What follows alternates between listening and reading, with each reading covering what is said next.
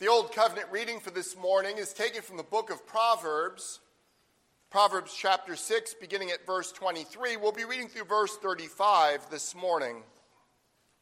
The word of the Lord. For the commandment is a lamp, and the teaching a light, and the reproofs of discipline are the way of life, to preserve you from the evil woman, from the smooth tongue of the adulteress. Do not desire her beauty in your heart, and do not let her capture you with her eyelashes. For the price of a prostitute is only a loaf of bread, but a married woman hunts down a precious life. Can a man carry fire next to his chest, and his clothes not be burned? Or can one walk on hot coals and his feet not be scorched? So is he who goes in to his neighbor's wife. None who touches her will go unpunished. People do not despise a thief if he steals to satisfy his appetite when he is hungry. But if he is caught, he will pay sevenfold. He will give all the goods of his house. He who commits adultery lacks sense. He who does it destroys himself. Wounds and dishonor will he get, and his disgrace will not be wiped away. For jealousy makes a man furious, and he will not spare when he takes revenge. He will accept no compensation. He will refuse, though you multiply gifts. Here endeth the Old Covenant reading. The New Covenant reading is taken from the Gospel according to Matthew. Matthew chapter 5, beginning at verse 27. We'll be reading through verse 30 this morning. I want to say something before I read this portion of God's Word in your hearing. As you know, the Sermon on the Mount in general is quite challenging to us. And I believe that these words from Jesus are perhaps the hardest words in the entire Sermon on the Mount for us to hear if we take them seriously and apply them to our lives. Beloved, that's precisely what we're called to do in the power of the Holy Spirit, is to take God's word and apply it to our lives. But I want to remind you that what Jesus is doing in the Sermon on the Mount is he is proclaiming the good news of the kingdom of God. That means these hard words are also good words for us to hear. And part of what that message is that you are not a prisoner to your past, nor in fact are you even a prisoner to your present. Because Jesus Christ came into this world to make all things new, even you. The Gospel according to Matthew chapter 5, beginning at verse 27, the word of our God. You have heard that it was said, you shall not commit adultery. But I say to you that everyone who looks at a woman with lustful intent has already committed adultery with her in his heart. If your right eye causes you to sin, tear it out and throw it away. For it is better for you to lose one of your members than that your whole body be thrown into hell. And if your right hand causes you to sin, cut it off and throw it away. For it is better that you lose one of your members than that your whole body go into hell. Please keep your place here, as this will be the primary portion of God's word for the morning sermon. One of Satan's greatest lies is that you need to choose between holiness and happiness.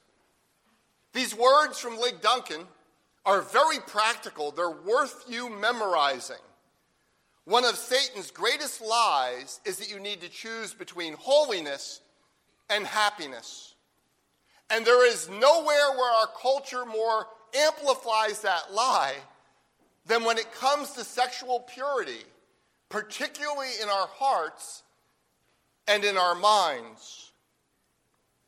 If I had $1 for every time someone had told me or I'd heard this spoken in my presence, it's okay to look, so so long as you don't touch, we'd be able to build a beautiful stone church in Salem and still have plenty of money left over to spend on other things.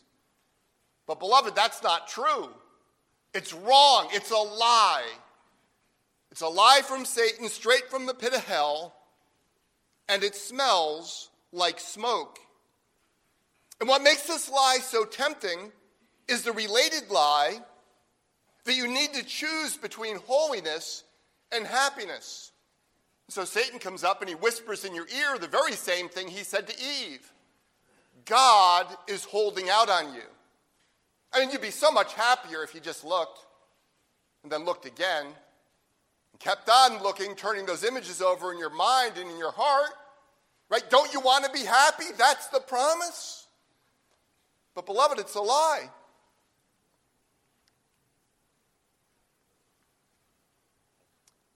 And part of what Satan is going to tell you, of course, your culture is going to tell you this as well, and so is your flesh. So long as you look and don't act on your lusts, nobody is getting hurt. Right? Well, no. That is all horribly and destructively wrong. See, your Father in heaven is not holding out on you. As the Lord tells us through the prophet Jeremiah, I know the plans that I have for you, declares the Lord, plans for welfare and not for evil, to give you a future and a hope. And therefore, the fundamental question before us this morning is not actually the details of where we draw the line of what is okay for you to look at and what you shouldn't be looking at. That is not the most basic question.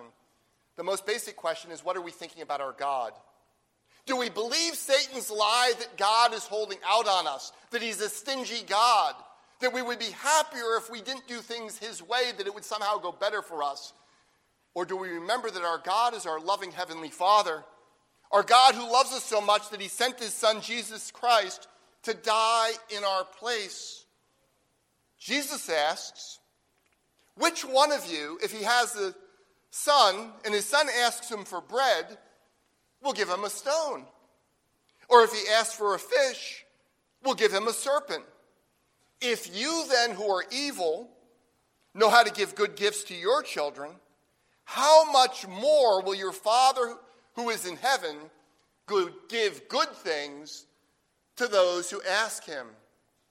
See, every good gift and every perfect gift is from above, coming down from the Father of lights, with whom there is no variation or shadow due to change. And one of those perfect gifts is God's law. God's law is his gift to you. It is a lamp unto our feet and a light unto our paths. And more narrowly, one of the gifts that God gives us in his law is a call for us to pursue genuine purity in our hearts, a purity that God himself can see. The question is, how will we respond to this gift?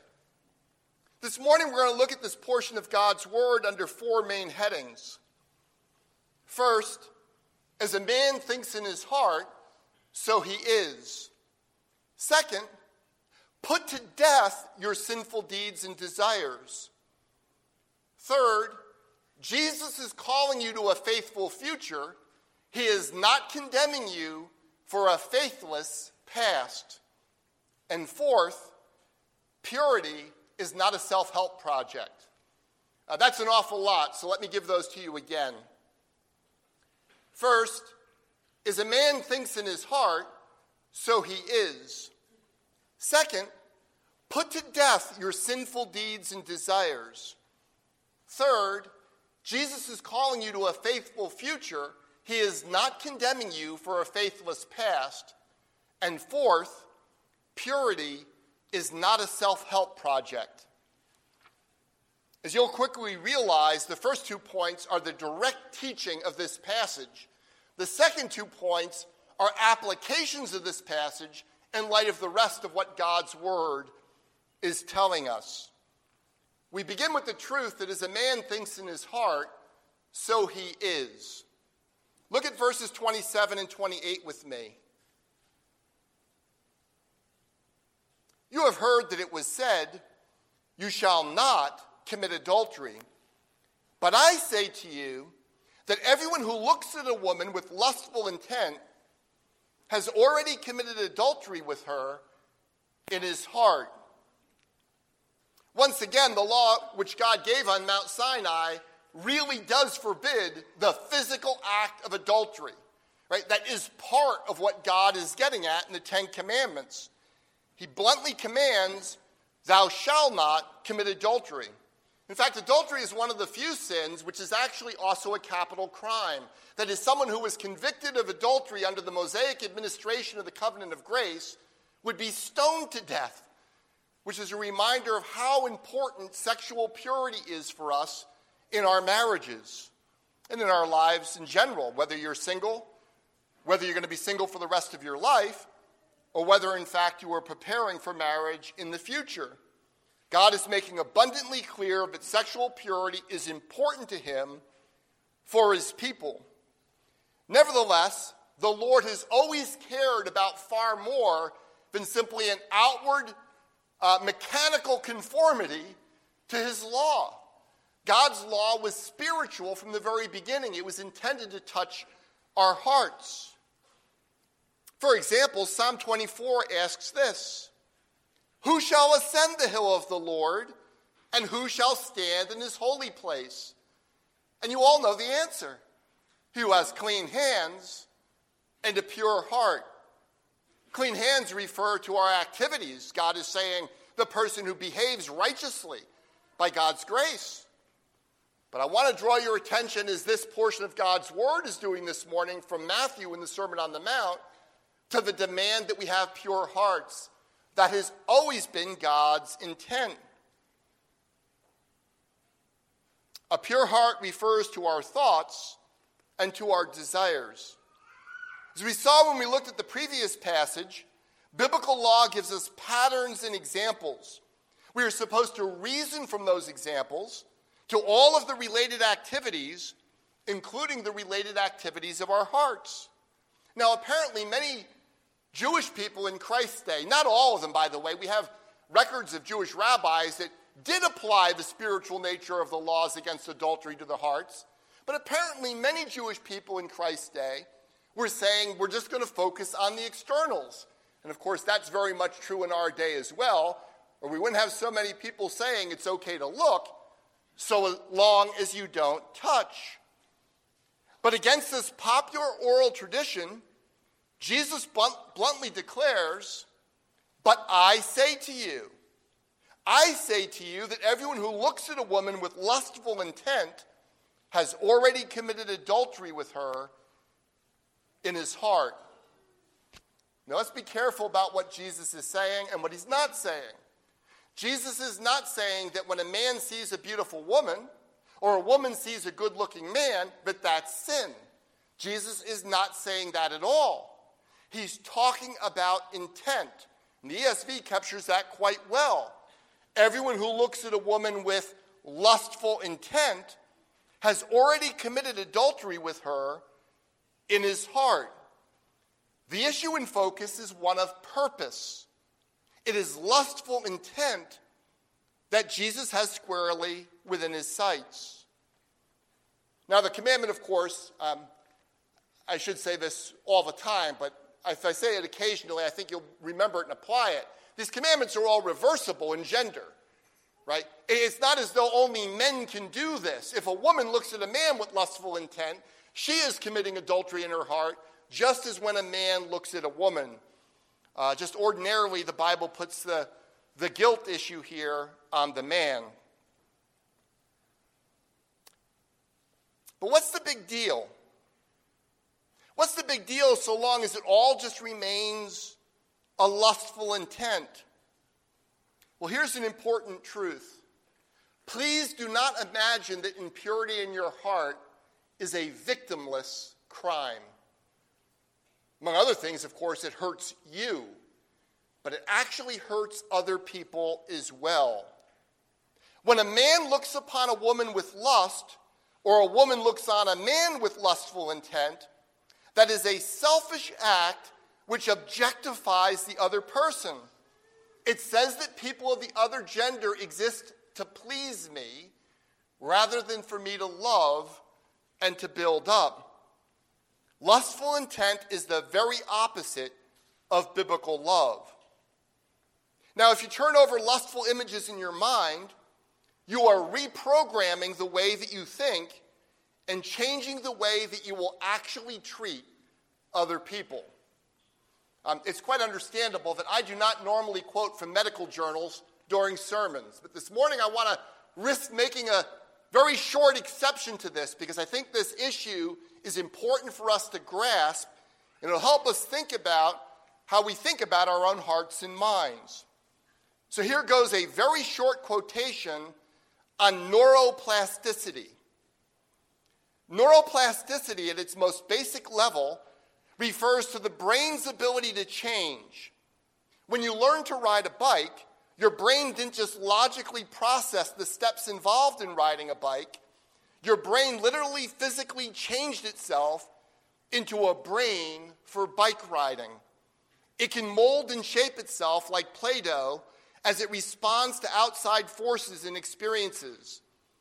When we engage in an activity, particularly a pleasurable activity, and particularly if it involves repetition and intense focus, our brains alter themselves so that they'll be better and more efficient at doing that activity the next time. That's why we say you don't forget how to ride a bike, because the practice of doing it over and over again actually reprograms the way you think so you become good at it.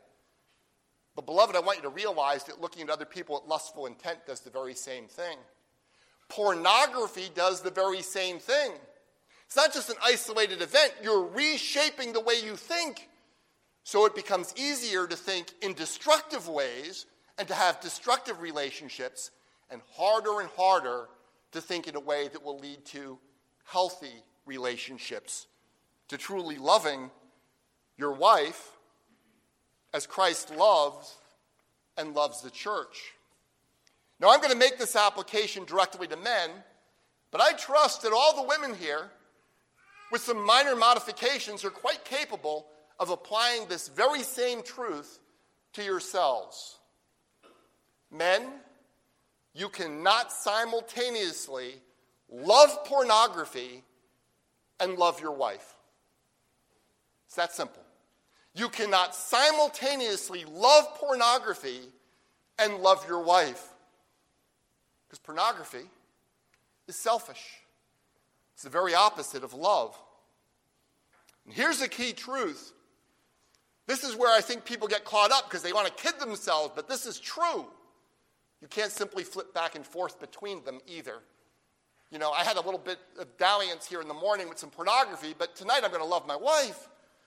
You're changing the way you see other people so that you are going to use them for your pleasure rather than love them for the glory of God. Both careful research and common sense make abundantly clear that if you objectify women in your thoughts, you will seek to use them rather than to nurture and love them throughout your life. And let me add here for you men who are young this morning, perhaps still in your teens or early 20s, and you have not yet ever been married. The place where you prepare to build a healthy relationship with your future wife is right now.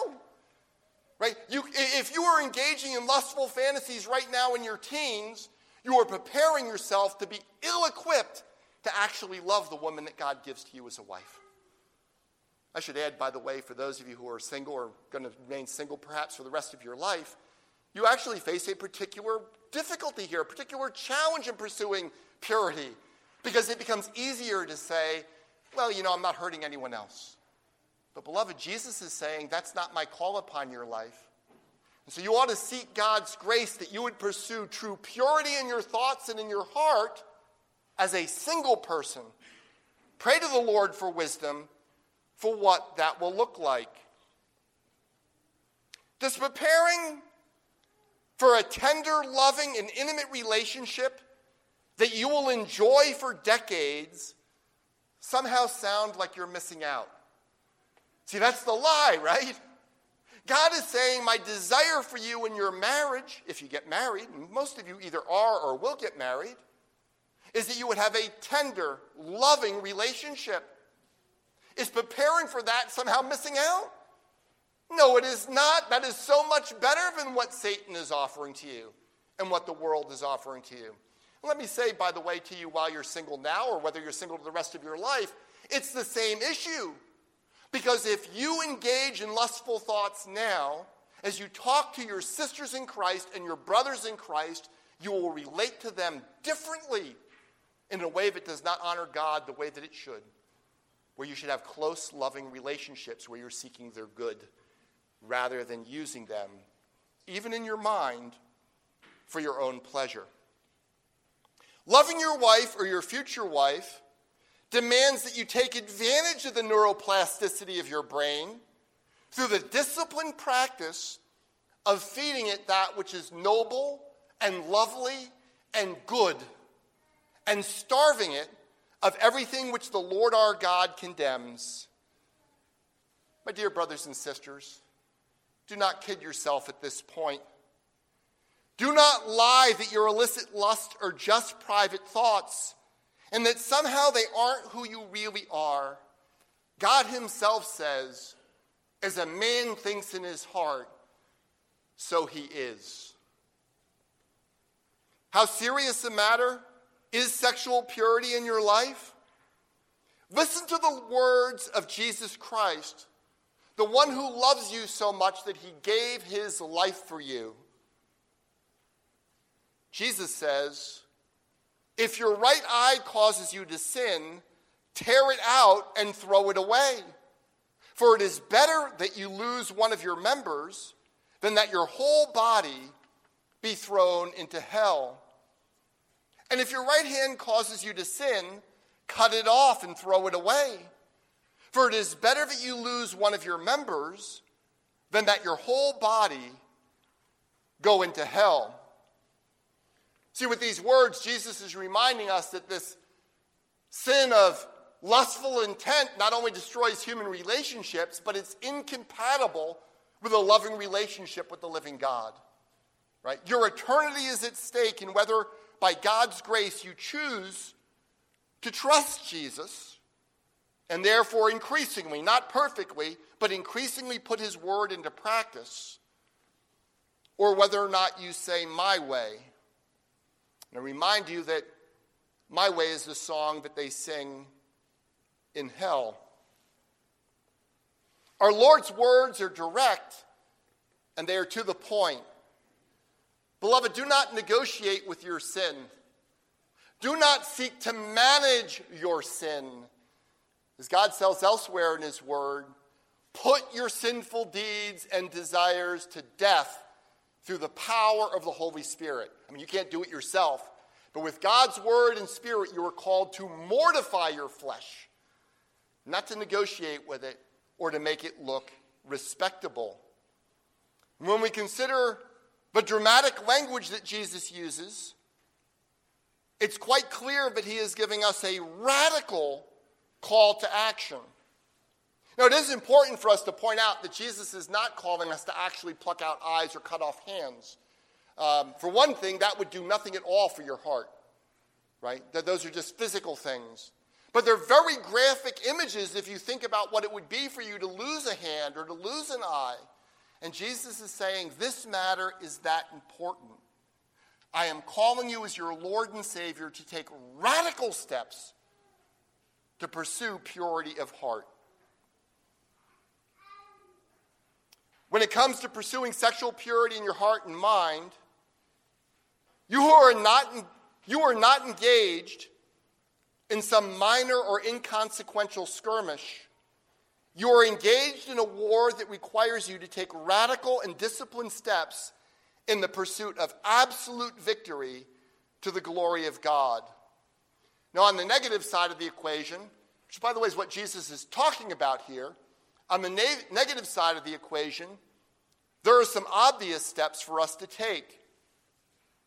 As Jeffrey Gibbs puts it, the power of God's Spirit extends down to controlling the muscles of the neck The disciple of Jesus does not have to look. He or she can turn away. That sounds almost so simple in light of this, but it's really important. Jesus is calling us to take practical steps. It's not spiritual to say, I'll look, but not let it bother me. The power of the Holy Spirit extends to our neck muscles. We can look away from those things we ought not to be looking at.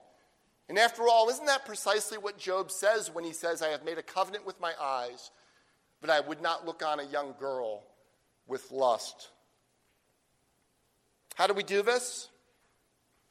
Well, I'm going to be really blunt with you. If you have physical pornography in your house, throw it out. Do not make a plan to get rid of it over the next 2 to 3 weeks. Today, as soon as you go home, cut it out of your life. Throw it out. Now, the bigger problem for almost everyone in this room is not physical pornography.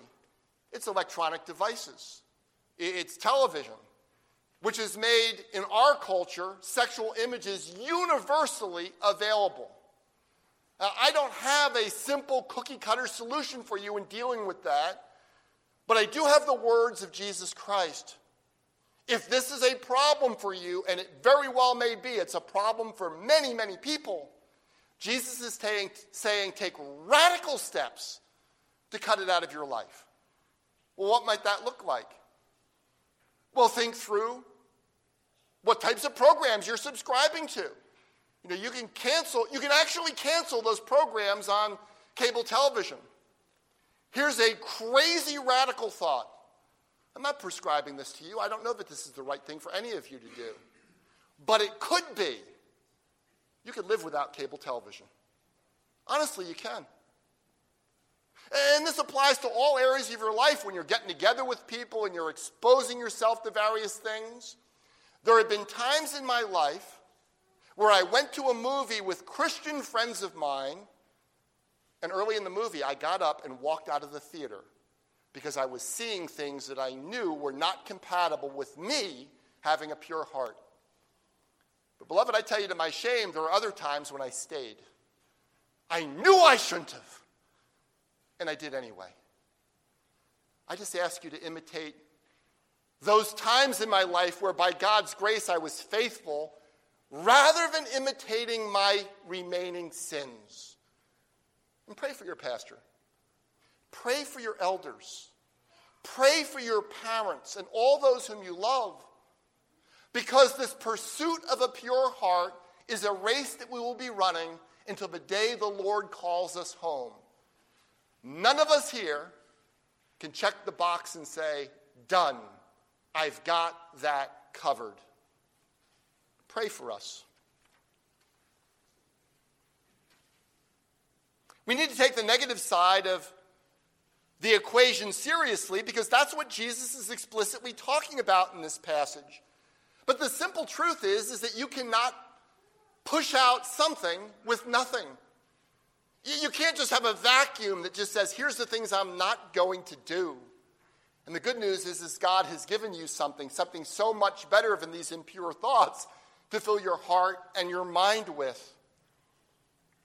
See, Christ is not simply calling us to avoid sexual impurity. He is calling us to cultivate hearts that are fixed on what is true, that which is good, and that which is beautiful. So in addition to the obvious call on your lives that you would meditate upon God's word in order to put it into practice, right? As Psalm 1 says, meditating upon God's word day and night, I want to give you a little bit of homework for this week. A simple challenge. It's not hard. Would you consider spending just 3 minutes a day, every day this week, praying with David? This is what you pray. Create in me a clean heart, O God, and renew a right spirit in me. And then just for a couple of minutes, pray about that in your own life, what it means for you to move to greater purity in your own heart and your own thoughts. And wait and see where the Lord leads you. That's my challenge for you this week. I do want to add an important word, however, to those of us who are growing older, lest we end up deceiving ourselves. Purity of heart is not the same thing as having your sex drive decline because you're getting older. Yes, my fellow older people. Did you hear that? Purity of heart is not the same thing as having your sex drive decline because you are getting older. And there are two obvious applications for that. First of all, as you look at young people, particularly the young people in this church and your family members, you ought to look upon them with great compassion. You ought to be encouraging them to run the race. You ought to be praying for them. They need your prayers. What they do not need is your condemnation, nor mine. They need your encouragement as those who have gone before them, calling them to run the race of faith to win. And second, please look in the mirror of God's law and remind yourself that it is quite possible to become a dirty old man or a dirty old woman while going to church. See, that's possible because as you get older, you get better and better at presenting one image to the world that is different from what's really going on in your heart. That is not God's call on your life. God's call on your life is that you would be a man of God all the way to your core. The Lord who loves you with an everlasting love is calling you to truth and purity at the core of your being. Beloved, truth and purity do not grow up in your life like weeds. The weeds are what needs to be pulled. Truth and purity grow up in your life when you cultivate them, when you plant the seed and you water it and you plead with God and His grace to cause the seed to grow. As the Apostle Paul instructed the Philippians, finally, brothers, whatever is true, whatever is honorable, whatever is just, whatever is pure, whatever is lovely, whatever is commendable, if there is any excellence, if there is anything worthy of praise, think about these things. My fellow older Christians, this is God's word for you. And for those of you who are middle-aged and young, this is God's word for you too. You cannot beat something with nothing. Thankfully, the Lord has given us something so much better to fill our hearts and minds with than the world can even imagine. Well, I am one of those older men. And I can tell you from experience that one of the problems of just talking about sexual impurity in our hearts is that right away it leads people to feeling utterly condemned. There is a shame attached to sexual sins, whether they're committed out in the world or they're simply in the lustful desires of your own heart. And that can easily lead to you, not just other people, beating yourself up to the point of despair. It seems that Satan can lure many people with the lie that you have to choose between holiness and happiness. But Satan is also quite content to try to convince you that you are useless and worthless by causing you to dwell on your past sins, or perhaps even your present sins. Thankfully, while Satan comes like a thief to kill and to steal and to destroy, Jesus comes that you may have life and that you may have it more abundantly. In this morning's passage, Jesus is calling you to a faithful future. He is not condemning you for a faithless past or even a sinful present. He is calling you to a faithful future instead. As I mentioned, one of the things about sexual sins, including our secret lusts, is that these sins produce a great deal of shame. Such shame can be utterly debilitating. Such shame can leave you feeling utterly disqualified for effective service within the kingdom of God. But here's the good news. Jesus did not come to rub your shame in. Jesus came to rub your shame out and to make you whiter than snow. Does the Lord really do that with such truly ugly sins as those that I've committed? Well, let's consider one of the most horrendous sins in all of human history. When Israel made the golden calf, the living God had delivered his people with mighty signs and wonders out of Egypt, out of the house of bondage. He brings them to Mount Sinai. He's giving his holy laws to Moses on Mount Sinai.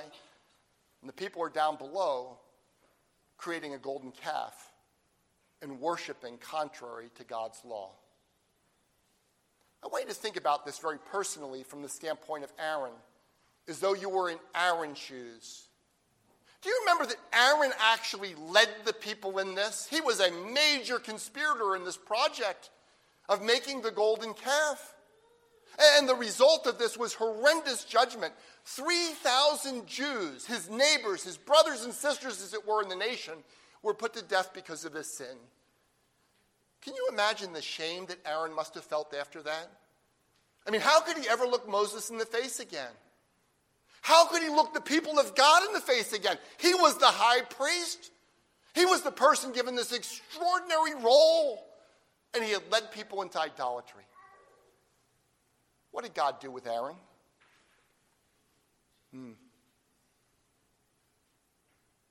The answer for Aaron is also the answer for you. God's grace is greater than your sin. Or as I put it just a moment ago, Jesus did not come to rub your shame in. He came to rub it out. Think about the blessing with which we close every morning worship service. Did you know it's called the Aaronic blessing? That's after Aaron. The Aaronic blessing. It's found in Numbers chapter 6.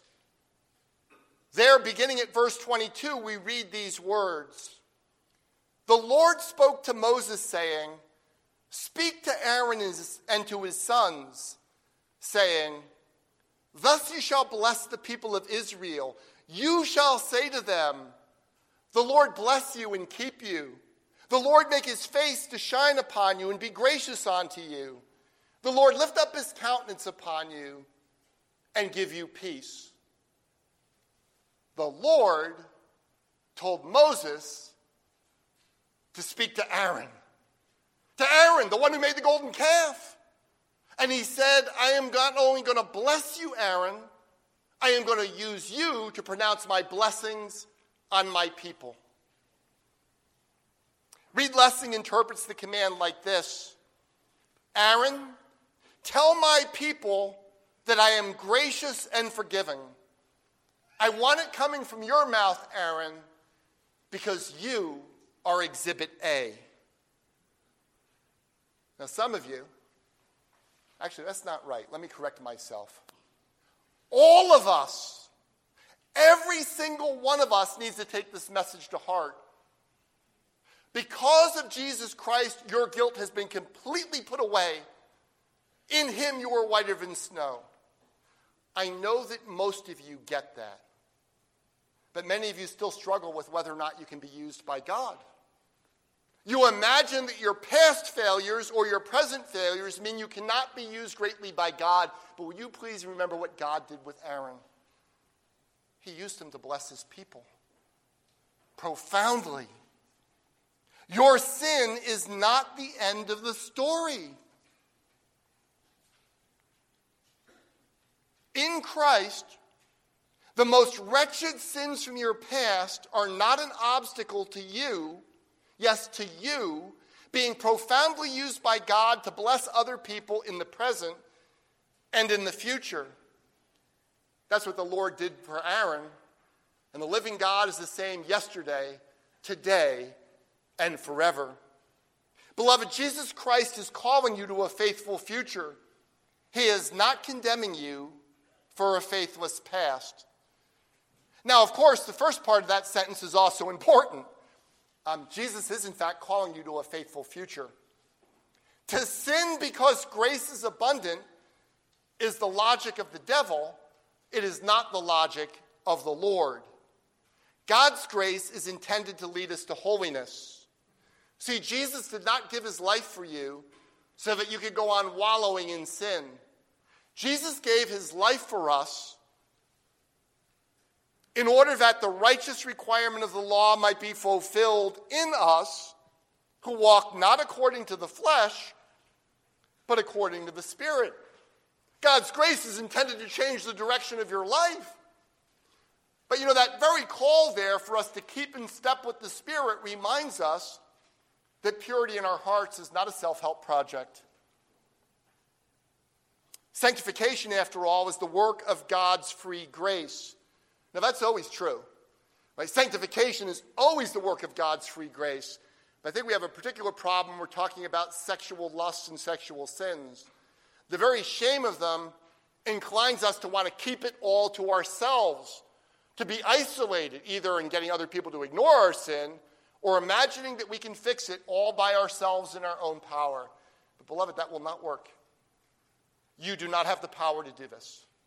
You simply don't. Otherwise, there would have been no need for Jesus to come and no need for the Holy Spirit to be poured out upon his church. So I have just 5 very short points, and then we are done. First, the God who loves you with an everlasting love in Jesus Christ already exhaustively knows all the thoughts and intentions of your heart. You are not keeping any secrets from the Lord by refusing to clearly and openly mourn over your sins, nor by failing to openly acknowledge that you need the work of the Holy Spirit in your life if you are ever going to be pure within. So pour out your heart to him. Cry. You get that in the Psalms. Cry out to the Lord with everything that is in you, with the knowledge that your Father in heaven is unrelentingly for you. Second, remember that you cannot beat something with nothing. The Lord has given you his word so that you will meditate upon it day and night. It has been rightly said that this book will keep you from sin, and sin will keep you from this book. And that means that a large part of pursuing purity of heart and ripping out the weeds that are in the way of that is done on your knees with an open Bible. God has given it to you. Let's take advantage of it. Third, the Lord has given you elders to help shepherd you in your spiritual life. Please do not imagine that any of your elders will be shocked to discover that you wrestle with sin. We will not be surprised. We can tell you that we have the same sorts of struggles in our own lives. We are here as God's gift to you to bless you in that struggle. We would much rather help you struggle on to victory than to leave you not struggling against sin at all, just giving in, or suffering in isolation. Fourth, in the everyday battle for purity, the Lord has put people in your life who love you. Don't dismiss what they have to say. They'll probably say it very gently, because they love you, about what maybe you should or should not be doing or looking at. Don't dismiss the words of people who love you. Let me say something in particular to those of you who are younger. How do you think of your parents? When your parents say, this isn't really appropriate for you to watch, you have 2 choices. You can say, thank you, Lord, for giving me godly parents who want to help me, who want to nurture me and shepherd me. Thank you. And then pursue what your parents are telling you with joy. That's option 1. Or option 2 is to grumble about how your parents are so restrictive in your life and they are keeping you from doing something that all your friends are doing. The first option leads to wholeness and holiness and joy. And by the way, it also leads to everlasting life. That's not a small benefit. The second option leads to misery and death. And of course, that's not just for young people, that's for all of us. You have husbands and wives, friends, brothers, sisters in Christ who love you. Listen to what they have to say. God may be ministering to them to turn you to a better path. Fifth and finally, please remember that even these very hard words from Jesus are part of God's good news for you. Jesus Christ is preaching the good news of the kingdom of God. Part of that good news is that you are not a prisoner to your past or even a prisoner to your present.